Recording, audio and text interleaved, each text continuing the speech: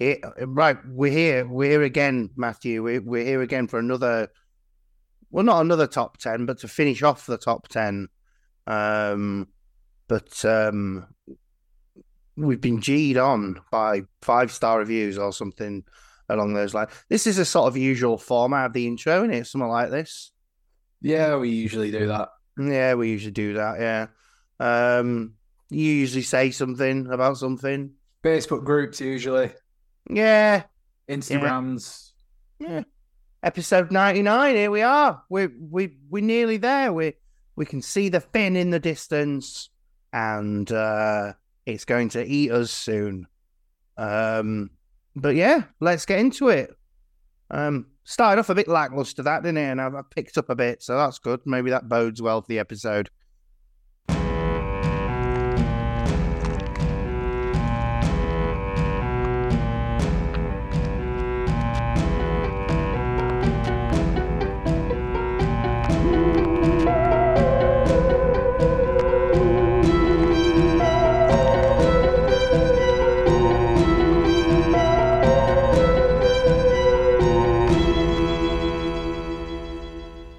Hello, everyone, and welcome to Creative Psychopaths, a horror movie podcast and the world's premier kitchen for horror sandwiches. What are horror sandwiches? Well, usually it's a lovely horror filling surrounded by 2 slices of lovely chatty goodness. But for the past couple of weeks, we've been doing our top 10 countdowns as huge, chunky slices of bread. Last week we did 10 through 6, and this week we're going to do our 5 to 1s. My name is Mark, and as always, I'm joined by Matthew. Hello. Hello. How are you this week? I'm ready to do our top 5. Ready to do that final countdown, just like that song. I tried to think of a song then that wasn't the final countdown to be funny, but that was all I could think of. It was Mambo number 5. Oh yeah, Mambo number 5. That would have worked. Yeah.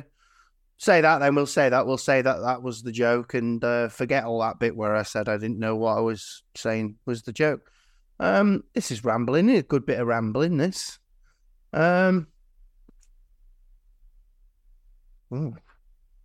So this week, well, before we get into it, I'm going to do my little preamble. Yesterday, I went to a horror convention. That's exciting. Where you can go and see people who like stuff that you like. That's a bit. People know what conventions are, don't they? I mean that's one definition of a convention. Going to a place where people like stuff that you like. Yeah. So there was lots of shoppy type things, and I was happy to meet some of our past guests. So I met Brian there, which was fun, and Sam, who we had on for Hatchet, and another movie that I forgot what it was. What else did Sam come on for? Who's to say? Brain Damage we did with Sam. It was Brain Damage. Thank you. You see, and also Matt from when we did that very first Friday the 13th episode. So yeah, that was nice. But it was sad to say nobody pointed at my Creative Psychopaths t-shirt and told me how much they love listening to us ramble on. Still, next year. Maybe next year. Well, next year you should come, and we'll try and get some of the other listeners to show up. We'll have I was going to say soiree. Take it by force. Yeah, take it by force. Perhaps you could cosplay as a horror sandwich, or not, perhaps. But yeah, it was quite interesting to go to. I've been to conventions before, but not horror ones, and I never really know what to do with myself when I get there. But this time, I think because I was more invested, I sort of sat and listened to some of the Q&As, and Brad Dourif and his daughter, they did one towards the end, which was really, really interesting. He's You sort of think of him as the voice of Chucky, but he's been in loads of stuff, really, including Lord of the Rings. Don't remember him in that. Who did he play there? That's a good question. I get the feeling that he played the guy who was whispering in the king's ears, you know? Oh, Wormtongue. Yeah, maybe. That probably just means to me that I don't recognise him to look at. See. This was he? Yes, I mean, he in was. terms of the picture that he's got on the his IMDb picture, he looks just like Buster Keaton. Yeah. But yeah, it was in Wormtongue. In fact, Chucky doesn't actually get onto his top 4 pages on IMDb. No, yeah, it's been in loads of different things. So that was really interesting. So I would recommend to anyone out there, if you're thinking about going to a convention, go to one. I thought, well, I might as well just keep going. And what else I did while I was there? Why not? Fills the gaps, as it were. Yeah, I mean, for conventions, for me, it's always ever been just conventions where it's nothing but people trying to sell you things, and I'm far too much of a cheapskate for that. Yeah, I must admit, I went with the intention of sort of buying things, but I'm far too tight to do that in the end. There's a lot of things where you look at it and go, wow, that's cool. What will I ever do with it? Nothing. But what I did pick up was some independent comic guy was trying to sell me a Gremlins story that he'd written. And I was like, yeah, maybe. And then he goes, well, unless you're into Jaws. And I'm like, yes, I'm into Jaws. And he goes, I've written a story here about the deputy in Jaws, Hendrix. Yeah, he goes, he gets sick of living in Amity and all the sharks and ends up going to the town where Tremors is set. I'm like, yeah, give me that. I'll buy that. Thank you. So I'm looking forward to reading that. That'll be good. If only I knew what the name of the guy was so I could plug it. But, I gave him Is it on your comic? I gave him cash. So, I'm sure it will be. I actually bought 2 volumes because he was telling me that once he'd written it, he got permission from the Benchley estate to write a second one, which is about Amity covering up the shark attacks. So actually, I'm really rather looking forward to it. So written by Matt Stapleton and artwork by Reese Wotton. There you go. I'll put those on the Facebook group as well. People can see what I've purchased. But just the covers. You got to buy the comics yourselves. Yeah, well, maybe he signed them as well, which is nice. Signed by that guy. So, anyway, should we get into this week's episode before I ramble on and on?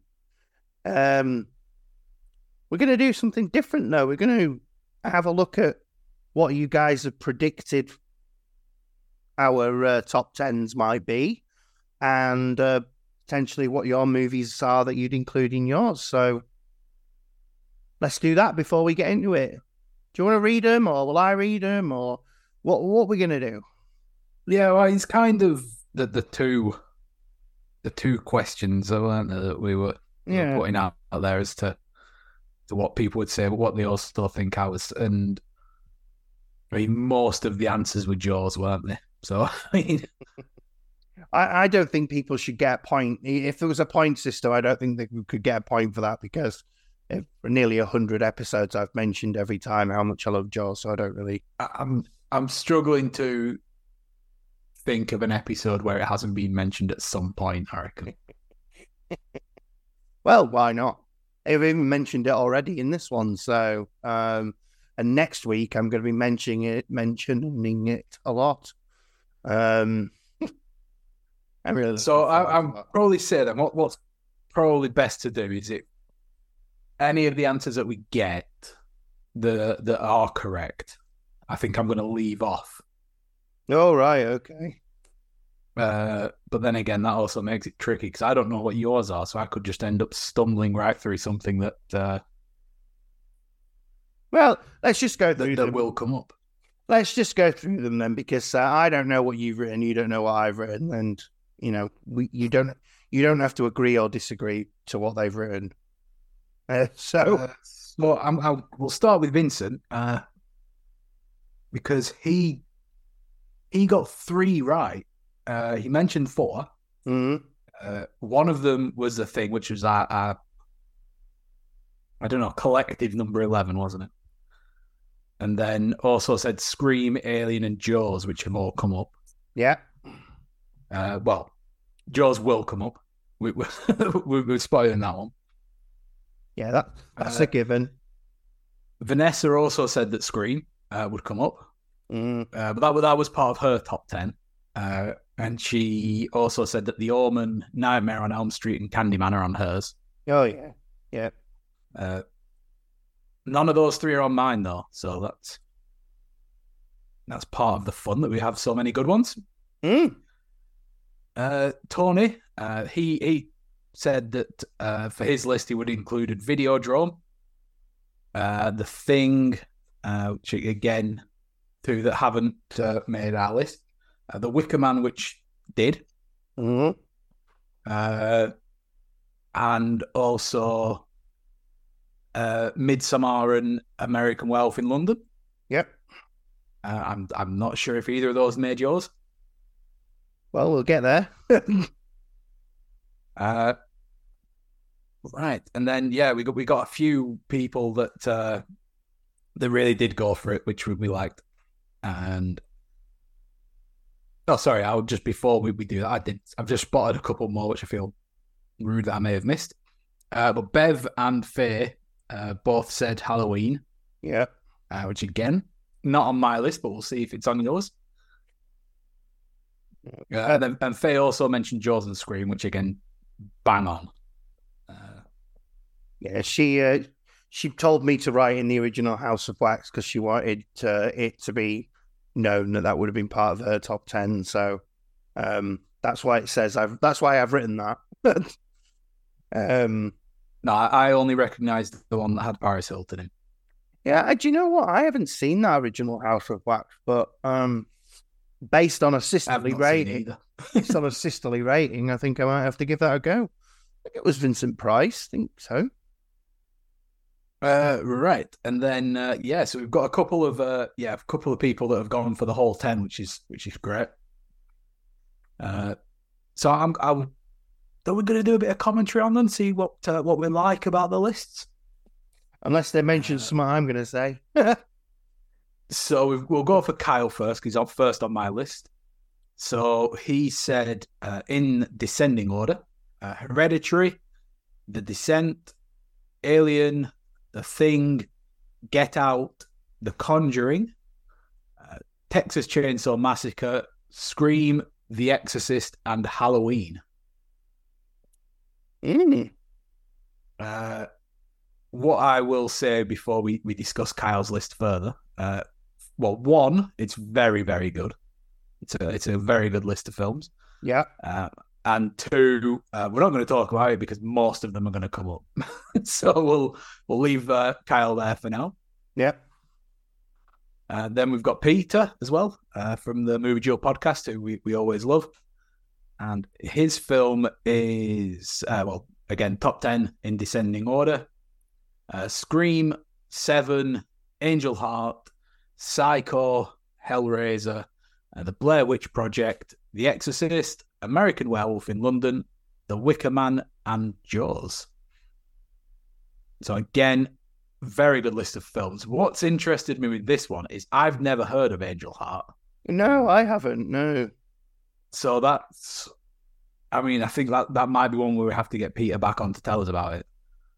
Because it's intrigued me. So according to IMDb, it's a 1987 film starring Mickey Rourke and Robert De Niro. So I'm quite surprised that I don't know anything about that, because quite familiar with Robert De Niro's output, especially from that time. Added to the list then, isn't it? Another one added to the list. Yeah. But we're just volunteering Peter to come back on and talk about that with us. Again, I think we've covered a couple of the films on it already, haven't we? And we're going to talk about a few more, I'm sure of that. Then, last but not least, we've got Vinny. And his list is also a very good one. So we have for him Hellraiser, The Thing, Evil Dead, Sinister, Smile, They Live, Aliens. He did write Aliens, so the second one. Pet Sematary. I'm going to assume that's the original. I would have thought so. It and Jaws. I wonder which It he was which It he's thinking about, the 90s one or the new one. Interesting, isn't it? Yeah. I like both. Both of them have a lot of charm to them. Yeah. I also like that he's put Smile in as a bit of a modern classic. Yeah. Yeah, I think we're... Not... It wasn't quite my... it didn't quite reach those heights for me, but I was very happy to see how successful it was and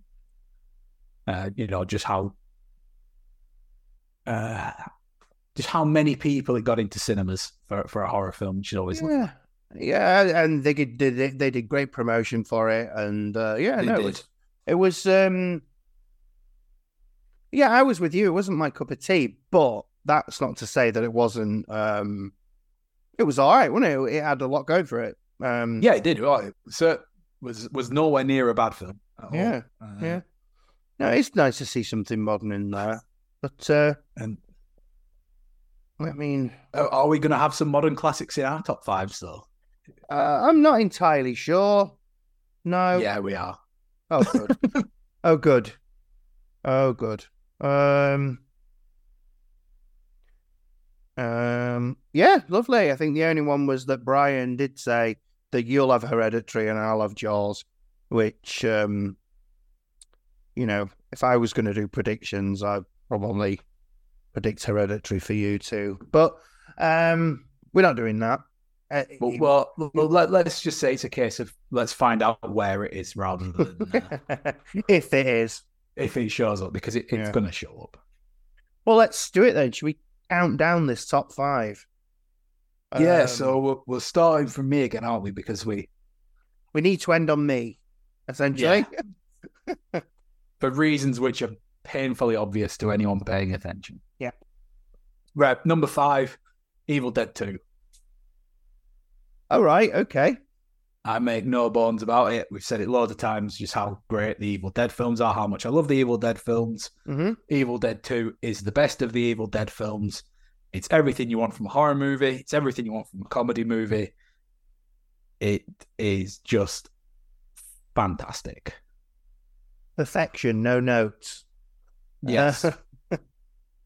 Yeah, actually, you know what? I didn't include any Evil Dead movies in my list, and I feel like I maybe should have considered them, but I think what happened with me there is that I tend to find a lot of them maybe don't sit on an even, but it feels like a sort of a decent continuing sequel. It's like some people won't include Star Wars unless they call it a trilogy, whereas I feel sort of a bit similar about Evil Dead, but no, you're right. It's a really, really great movie. Really great.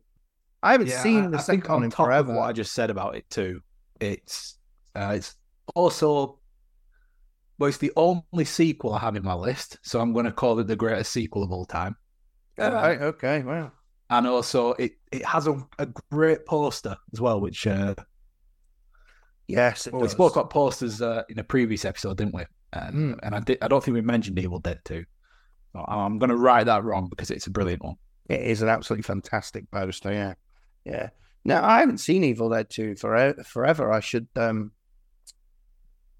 gonna commit now to rewatching whatever your top 5 is. You don't have to do the same for me, by all means. But yeah, I'm committing to that right now.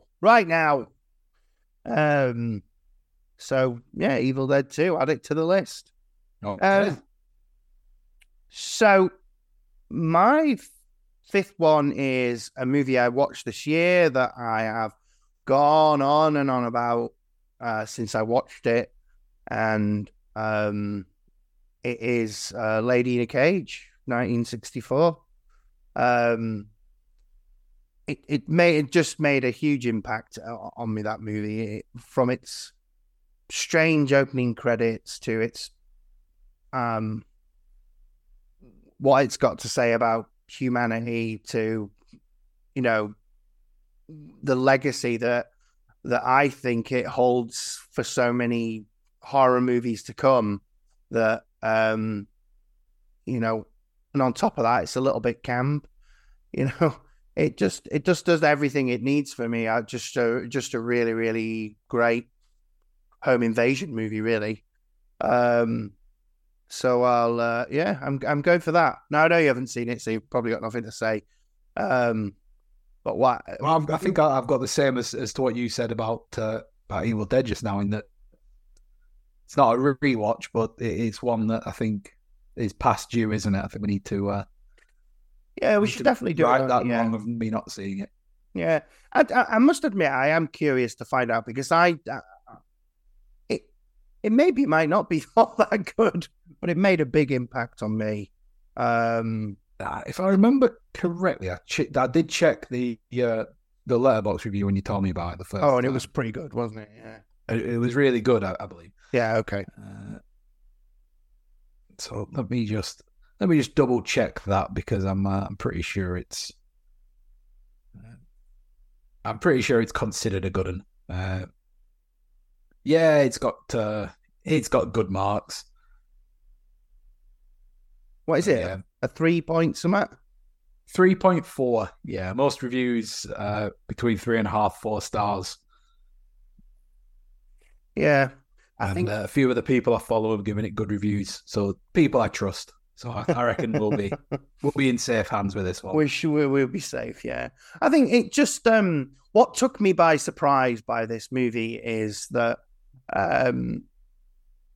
it was how much modern horror I could see in this film. Like, and I'm not going to say that modern horror has stolen anything from this film, because don't necessarily know whether it's particularly well known or not, but seeing that and seeing how horror has moved on and yet not moved on, it just really made an impact on me in all of those ways. So yeah, 5. That was it. Lady in Cage. Okay, so we're tackling another one of the absolute all-time greats now. Okay. And I feel somewhat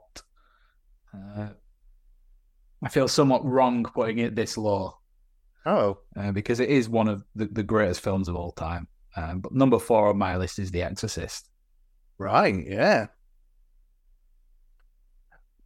I mean, what can you say about The Exorcist? That hasn't already been said. It's just the most perfect horror film. This is a film that you could release it without a single cut. Just drop it into today's horror landscape, and everyone would be raving about it as a masterpiece of quote unquote elevated horror. Yeah, and it's 50 years old. Yeah, it doesn't need a cut. It doesn't need any sort of updating, any camera cleaning up, anything like that. That you think restorations would put in, and it would still just come across as if it was made a week ago. Yeah, you're right. You're totally right. There's been nothing like it since. I wouldn't say, and yeah, it's so timeless. The themes are as old as organized religion. So what's that? A good 1,500 years or so. And in the guys that we recognize, it takes those age-old stories and he just puts them in the world that we live in, but it's got horror on this very ultra personal scale, also quite wide ranging fears. When you think about what could Regan being possessed by this demon go on to it, go on to put out into the world, but also how can it affect this? How can it affect this one girl? What's going to happen to Father Karras? And just her mother is terrified throughout the whole thing, and like Mark Kermode, who's spoken about this more than anyone in the world, and would probably be quite mad at me that I put it this low, and he's right to. But he said on a podcast that the thing that he loves about it, well, one of the many things, is that you can take it apart and take every bit of it, deconstruct it, chuck it here, there, and everywhere, put it all back together, and it will always work. Right? Yeah. And how can you achieve that as a film? It's films that I absolutely love. A lot of the ones in this top 10 even, would not stand up to that kind of scrutiny. No, absolutely not, because it's all about personal preference, though, that, isn't it? That's just what art does, though, doesn't it? Yeah. Most of it relies on a bit of, stretching of, of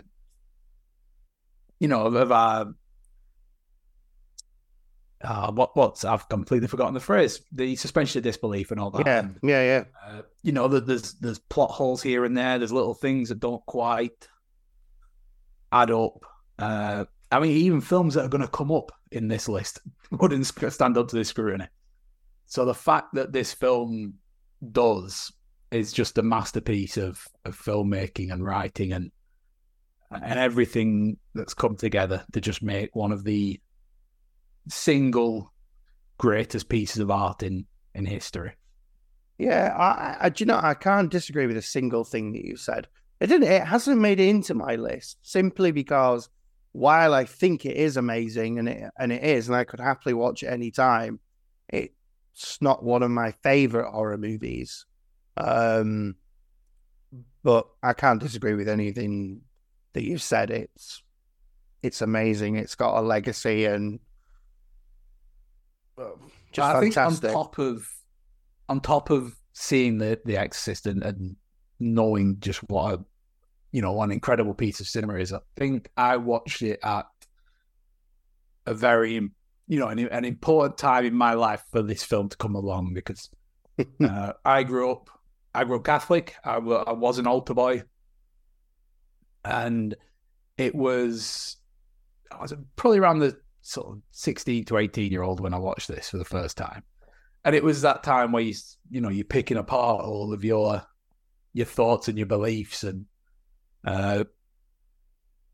when this film came along and it was all about a priest struggling with his faith, it kind of drew into focus those questions that I was pondering. And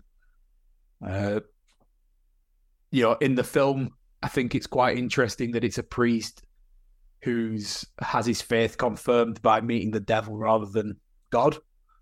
And for me, I went the other way. I couldn't square that circle when it came to faith. Yeah, right. Yeah, pretty much lost it all. So yeah, I think that was, it became quite personal to me on that regard. Wow, awesome. I feel like we should wrap it up at that now. Yeah, I've gone on enough. Let's just go home now. We'll call Exorcist number 1 and call it a day. No, obviously not. So, well, let's get into mine then. So I've realized what's happened is my top 4 movies are movies that I would suggest built my love of horror, probably. So we're going in here at number 4, which is The Fly, the 1986 version, not the 50s one, which is still a fine movie, by the way. So yeah, The Fly, 1986. Now, personal reasons I would pick this are because when I think back to it, I think I didn't have the stomach really for horror movies, but I was able to watch this because it's pretty grim, but it's also it's quite a personal kind of story, and even though it's got all these different bits in it, I think I was thinking about it today, and I think this is the first film that I watched, in my life where I think I realized that I was watching good acting. I spent most of my youth watching superhero movies and stuff like that, which I'm not saying that they're not badly well acted, but I think this is the first time I was really like, wow, this has gripped me with the story and everything else. But on top of that, in terms of like effects and everything like that, there's we talk about American Werewolf and The Thing all the time as being like, the right answer for special effects. But I think, this one could also be included in that as well. The slow deterioration of Jeff Goldblum's character, Brundle. So Brundle, I've forgotten what it is now. It's just amazing, and his the loss of his morality, the whole thing. But it's a film that can be watched on a base level, but it's also really deep. So yeah, The Fly. I don't know if you've got an opinion on The Fly. Yeah, most of my experience with The Fly was from actually, to be honest, you could say about a fair few of the films on this list. But yeah, the experience for me was with The Simpsons in Treehouse of Horror. All right, yeah. Because it kind of put that strange thing that happens with horror films is that I've watched a lot of great horror films, and in the back of my mind, I've just had The Simpsons there instead of the fear that you're supposed to be feeling. Yeah. And I think that's probably something that did affect me with The Fly, actually, rather than some films that we may or may not be discussing later. Yeah.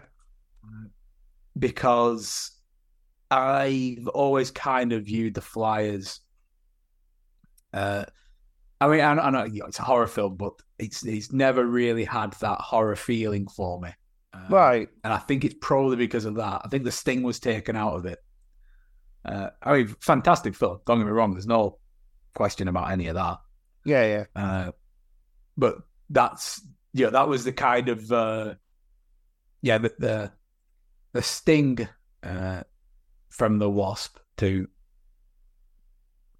really stretch for a pun was sucked out of it. So I was never too frightened by it, but I completely get what you mean when it comes to like good acting and yeah, right.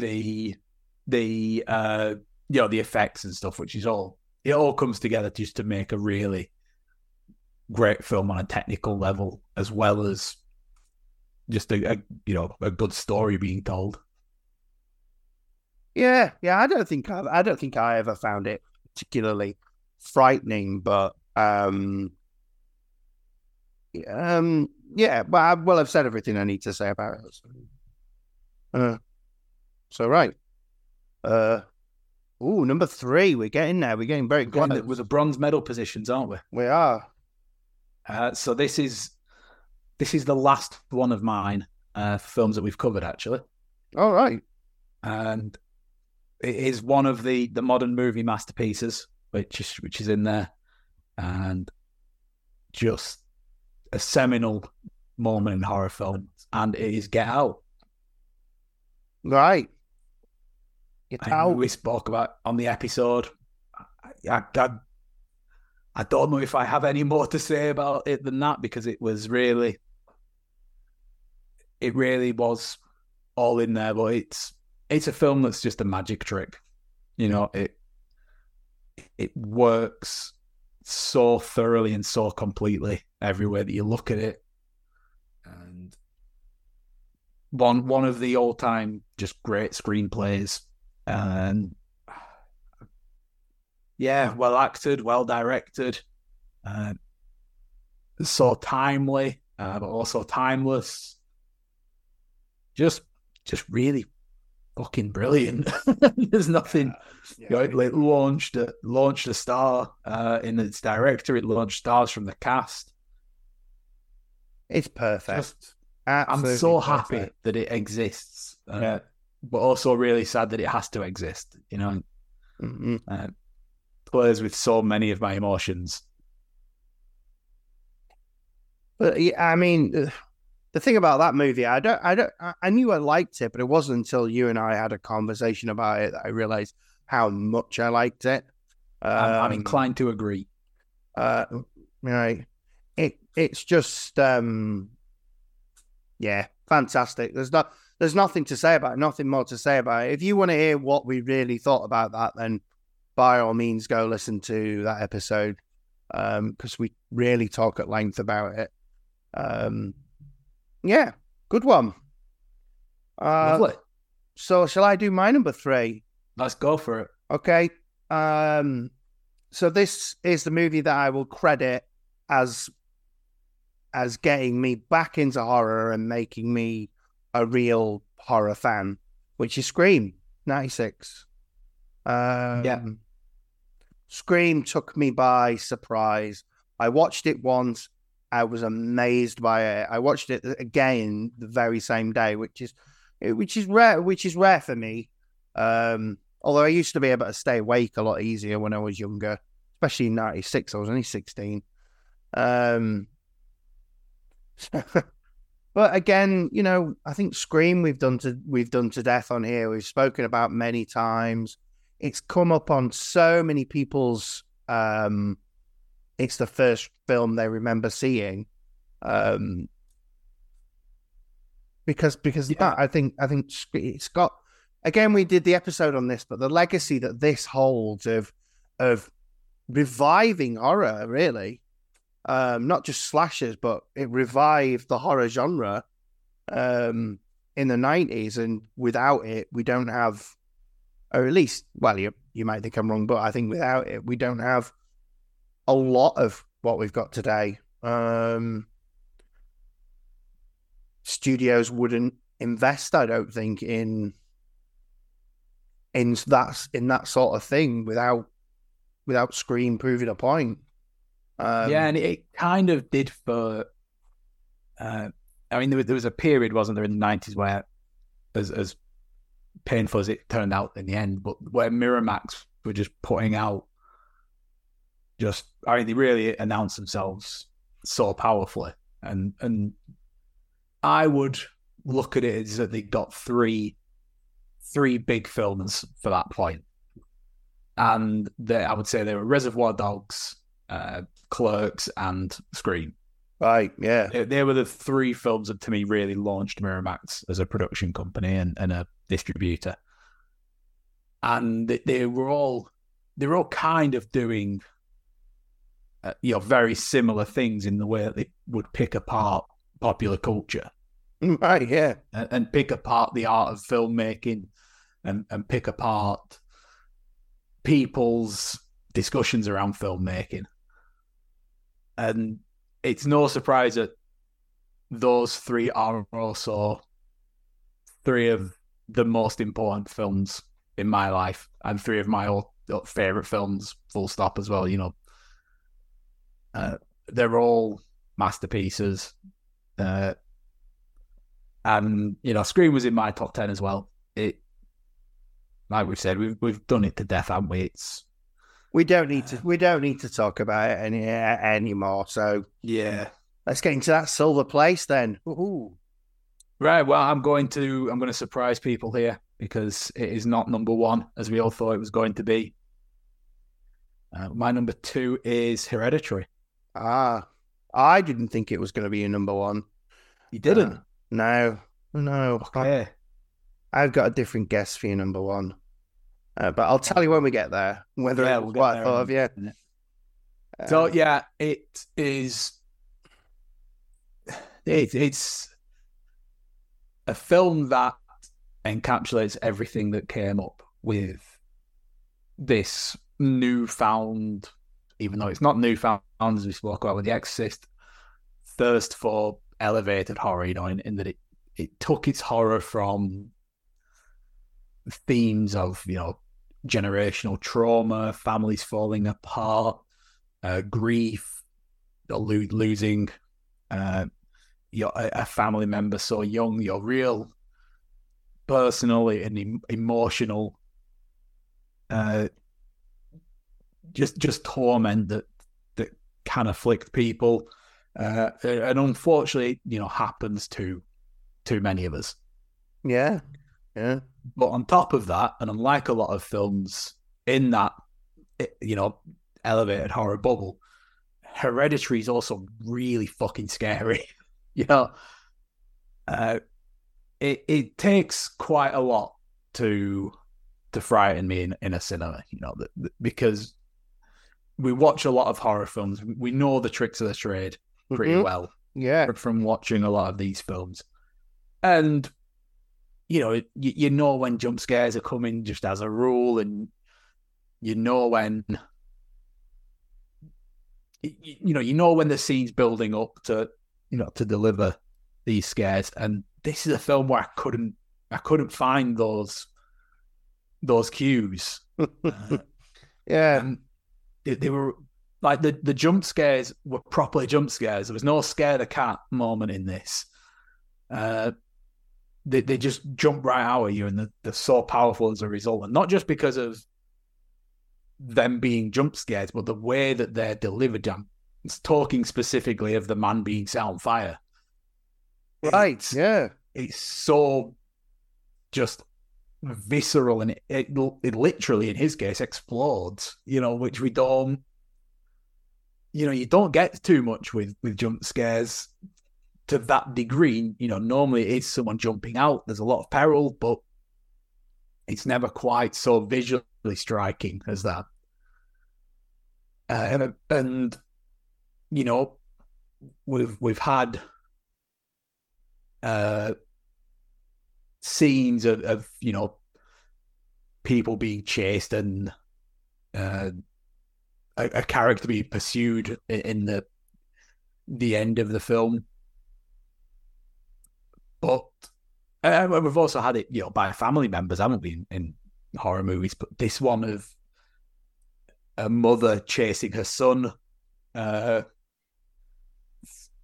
to get him for this cult is, I don't know, there's something about it that just really, really got me as well. On top of it being, your great execution of the horror moves for it. Yeah. And it's very, very, everything just adds up just to give me the willies. And it leaves the film, spoilers if you haven't seen Hereditary, because it's a weird ending, but it leaves you on this thing where you kind of feel like, where did that come from? It feels really left field that this ending of this demon from hell and a cult's come together. But it's all there. It's all built up for you. And it does this thing where, a lot of films have done again, where there's like these two stories happening simultaneously. And this cult story is kind of just happening in the background while this horror movie's just rumbling on in front of us and making us feel awful.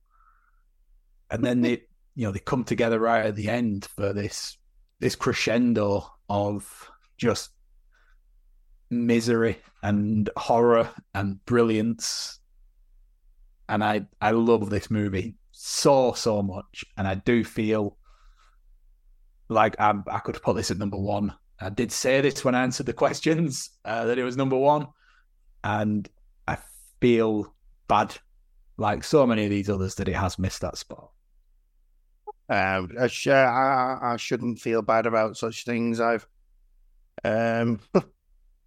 like the way I see it. This top 10 is, aside from Jaws, for me, very, very interchangeable anyway.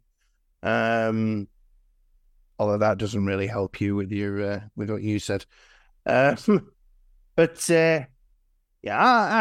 I can't say anything more than what you just said. I think you put it across fantastically. The only thing I will say is that, like you just said, there are very, very few films that have got scares out of me, but this is one of them, where I was genuinely on the edge of my seat not the whole time, but when it starts going in that direction, it's real edge of the seat stuff. It always surprises me that it's such a polarizing movie, but I think just some people just don't like that sort of very slow build, do they? Just, each to their own and all that. Yeah, and I think that the problem that those people may have is that, if you're not overly keen on something the first time around, you're unlikely to go view it again. Right. And this film, like Get Out as well, is one that really benefits from a second viewing. Yeah, yeah. When you know the beats, when you know what the big picture is, seeing the jigsaw pieces for what they are gives you a great benefit from it. Yeah, I agree. Still freaks me out though. Yeah, I want to watch it again though now. Well, I suppose I'll get into my number two then. I feel like some of my last ones have been very base answers, but anyway, number two is An American Werewolf in London. Very good. Again, I sort of noticed that my top four here was very much my legacy of building myself up toward being a horror fan, because I remember seeing this film on my dad suggesting to me that it was actually quite funny, which it does have really great comedy moments, but I remember also finding it entirely scary. More the scene. There's a scene in this movie where he's dreaming that he's in his house, and his house gets invaded by werewolf Nazis. And I always thought that was one of the scariest things I'd ever seen put on thing. And I'd still probably go by that now. His sort of family getting massacred, and he gets his throat cut while he's having this awful dream. So yeah, I find it very scary, or at least I found it very scary. Not so much now. But it's also highly quotable. It's funny. It moves a lovely pace. And like we've said a million times before, the effects in the film are, I don't want to say second to none, but it's the right answer. So yeah, second to none, really. And people always talk about that transformation, and I will say that that's fantastic. But the effects that they have on, I've forgotten what David's friend is called now. Anyway, David's friend who keeps showing up, his slow sort of deterioration in terms of like his rotting corpses is good. Really, really great. It looks fantastic. And it also manages to be funny. So yeah, I really love American Werewolf in London. It's just brilliant. It's just pure brilliance. Like I said before, no notes. Yeah, I think that, like, we keep saying about the effects in the film, but to reduce it to that would be a great disservice, because I think I just love this friendship story that kind of goes through it. And it's, it's these two friends that have been bonded by an attack that's left them either side of the grave, and just that relationship that they have, where they're like the best friends. They traveled together, and it leaves with one of them basically being some sort of zombie ghost being like, look, mate, you've got to kill yourself. That's the only way you can sort it. And it's this weird, just gallows black humor that permeates through the film so beautifully. And it's got such a great relationship between those two characters, and also the romance angle in it's very, very good as well. It doesn't feel like it's tacked on or unnecessary. It feels natural and enjoyable, which is a hard thing to pull off a lot of the time in a horror film. So yeah, it's I mean, what's not to like? And it's got werewolves. And it's got werewolves. Nazi werewolves. Lots of those Nazi werewolves are really scary. Yeah, lovely. Well, there you go, number 2. So, we're gonna go. What is out my misery? What's my number 1? The Shining. Of course, it's The Shining. Yeah, that would have been my guess from moment 1. Yeah, it may be recency bias because I got to watch it for the first time in the cinema recently, but it is. What I realised this time watching it is that it is just a greatest hits of horror films. It's not horror films necessarily, but horror concepts. It has like every single broad stroke horror thing is in this film. And none of them feel hacked, none of them feel forced in, none of them feel like they don't belong in there. They all just sit in there. They all coexist. You take away one of the elements, the whole thing will just trundle along being a masterpiece without it. And it's just so impossible that this film exists. It shouldn't happen.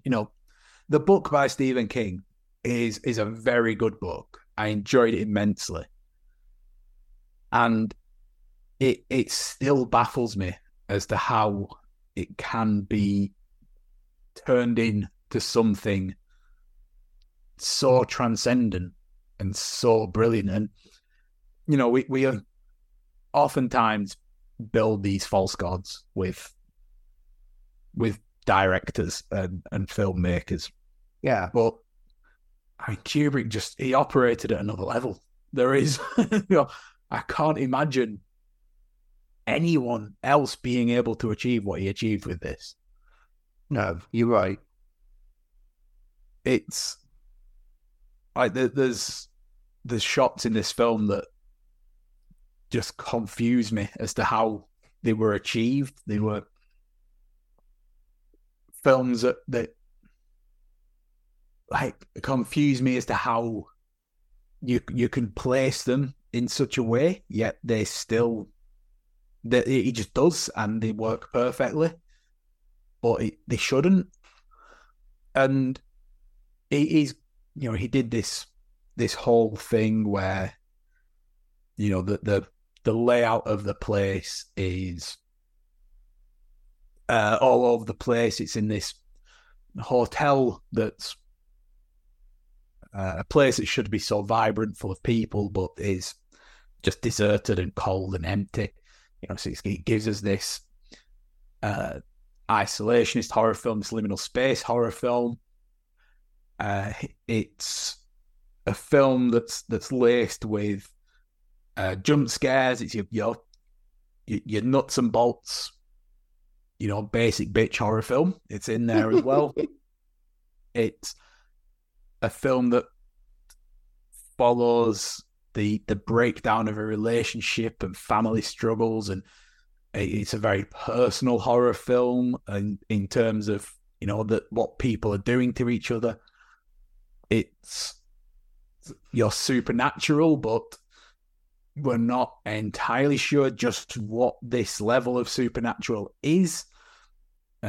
So it's we know something supernatural is going. We know what The Shining is, and we don't entirely know what the ghosts of the hotel are doing. So we've got a ghost film in there, but also this horror that's dabbles in unreality and subjective horror, which leads us to this mental health aspect of horror, of Jack also wrapped up in his addictions, which is there's so much going on, and it's all given time and it all works. I just don't know how. Well, this film baffles me. And on top of that, I've seen this film a dozen times. Right. And I watched it in the cinema the other day, and it scared me still. Right. That shouldn't happen. Yeah, but I do know I do know what you mean. I watched it again. Must have been this year, or it must have been this year. And yeah, it's just do you know? I'm with you. I'm with you on this. Like, I just don't know. But I think partly, Kubrick's attention to detail is partly something that really adds to this. It's a great movie to rewatch, and what you just said, be re-scared by. I think again, it's one of those movies I think I didn't have in my top 10 because I've seen it maybe once, or well, not that it is in my top 10, but I'd seen it maybe once and wasn't a big fan of it, but seen it a couple of times over the years. And what surprises me about the movie is, this might sound really strange, but it feels slow and yet it moves at a pace. It's very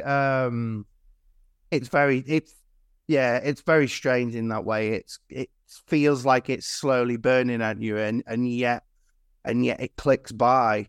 It's good stuff. Yeah. And do you want to know what the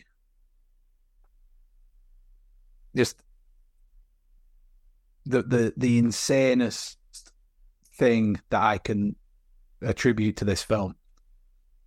Go on. For all that we've just said, Stanley Kubrick was not nominated for an Oscar for it, but was nominated for a Razzie. For this movie? For this movie.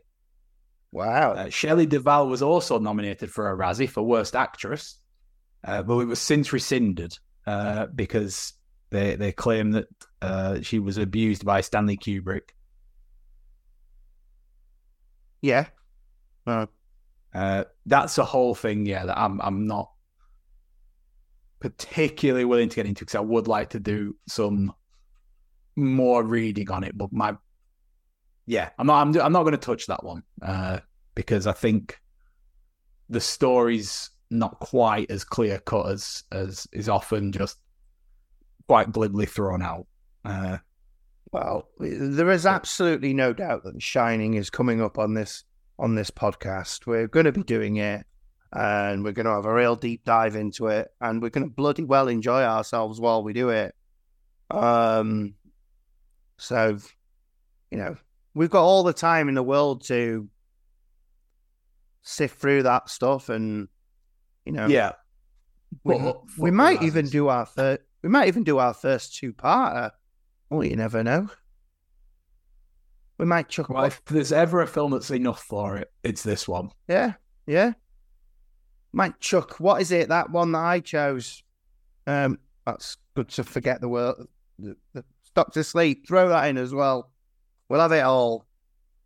Yeah. You can expect that in the future, everybody who's listening, because that is going to happen. There's a lot of classics that we haven't covered. That we definitely need to start unpacking a bit. But yeah, I suppose I'll do my number one, will I? But I think this is, out of all of the 20 films we've spoken about, this is the one that has the least amount of tension, I would say. Yep, Hellraiser, Hellworld. You know, I enjoyed that. No, it's obviously Jaws, 1975. But we're not going to talk about that now. We're not going to talk anything about that because next week, as I have always promised you from, I don't know, not from day one, but certainly the moment when I said, if we get to 100 episodes, we'll do Jaws. It's here. It's coming. It's next week. The fin has broken the water. I'm excited. I'm really excited about it. I also feel like I'll have to justify why it didn't make my top 10 as well. So that'll be a bit of sizzle for it too. Yeah. I'm sure it's one of your 11s though. Hopefully. Well, I wouldn't possibly spoil anything now. Well, yeah, I might hate it. Who knows? Yeah, I don't think you do. I don't think I do because I think I've already said it's a great film on the podcast. So we gotta drum up some kind of intrigue for it, haven't we? All right, fair enough then. Yeah. Well, we'll do. Maybe I don't like it either. Maybe I've been playing a game and I'm gonna go in and go, this is shit. It's all shit. Well, so with them being all done, then our top 10s. Do you have any takeaways? Are there any surprises that came up? Either films you weren't expecting or films that you were and didn't come up? I think the only one I would have potentially predicted for you was Midsommar. But apart from that, I think I don't know why, but Alien took me by surprise, even though I've no idea why. I just sort of just wasn't expecting it there. But aside from that, I think it's all been pretty good stuff. Yeah, I mean, Midsommar was definitely on the short list. I think it only missed out just because I couldn't have two Ari Aster films in the top 10. That was my thinking. Yeah, and I can understand. I can understand that. When we spoke the other week, I think both of us have made our top 10s. Sort of, we've tried to mix up genres and directors and stuff like that. So Yeah, and I think I had I had my folk horror film with The Wicker Man. I couldn't. I couldn't in all good conscience displace that. I think the only thing that surprised me actually now when I think about it was The Wicker Man wasn't higher for you. I was expecting it to be top 5. It's a tough list to get high up on. Yeah, but like I've said, it's all very, very interchangeable anyway. You know, there are movies on here that I know when I saw Brian at the convention, he thought it was mental that I had Sunshine as my number 10. It's like, I think that might be something that surprised about your list. Actually, is that you've gone for a few of those films that are sort of teetering on the horror edge. Yeah, and also that you didn't have a Friday the 13th film in there. Well, I wanted to have Friday the 13th Part 6. I really did, but as much as I love it, and I really do, and I could probably watch it more than some of the films that are on here, I can't make it a claim that it's a top 10 movie. I wouldn't be able to sit here and justify with you why it would be a top 10 movie because aside from it being a great Friday the 13th movie and a good romp. It is ultimately a very base slasher. So I don't know. There's a lot of stuff there. Like, Halloween didn't make it into mine. I find it, it's an amazing film. But I don't watch it that often. I don't, it's never been one of my favorites, even though I can appreciate it. So there are, I think again, that was one of the films that missed out just because a different slasher got in instead. Yeah. And to me, like, when we talked about Scream recently, it reintroduced me to my love of Scream, because if you recall, I'd gotten it into my head that it was more meta than it is, and I think, I was getting annoyed by a concept that wasn't actually true. So when we rewatched it, I was like, oh yeah, this is an amazing film, and I can't beat the fact, like I said, that movie is the one that made me go, right, horror is my genre. I need to get into this. So I almost say from 96 onwards is where I really started, going down that road of watching more of those things. But yeah, there's a whole heap of films, I'd say, that are legacy horror films that are entertaining but aren't top 10 movies. Yeah, it just it sort of is what it is on that one, really. The only thing that annoyed me is, did I say this to you last week, that I was surprised by myself that I didn't have a foreign language movie in here, but yeah, I don't know. I've got a lot of 11s. There's a whole bunch of 11s. Yeah, I don't know.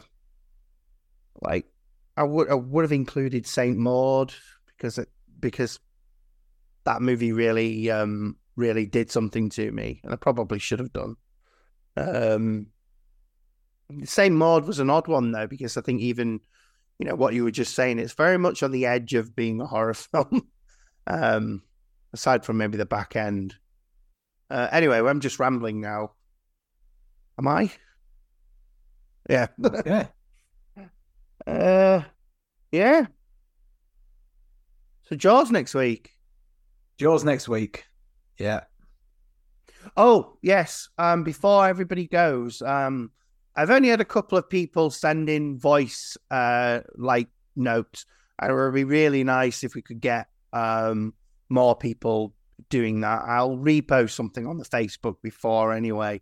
But if we could get more people doing that, I think it would really be really nice for the 100 episodes to get a few voices.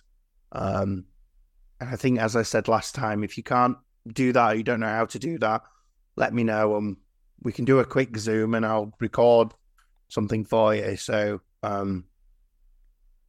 yeah, it would be really nice to do that.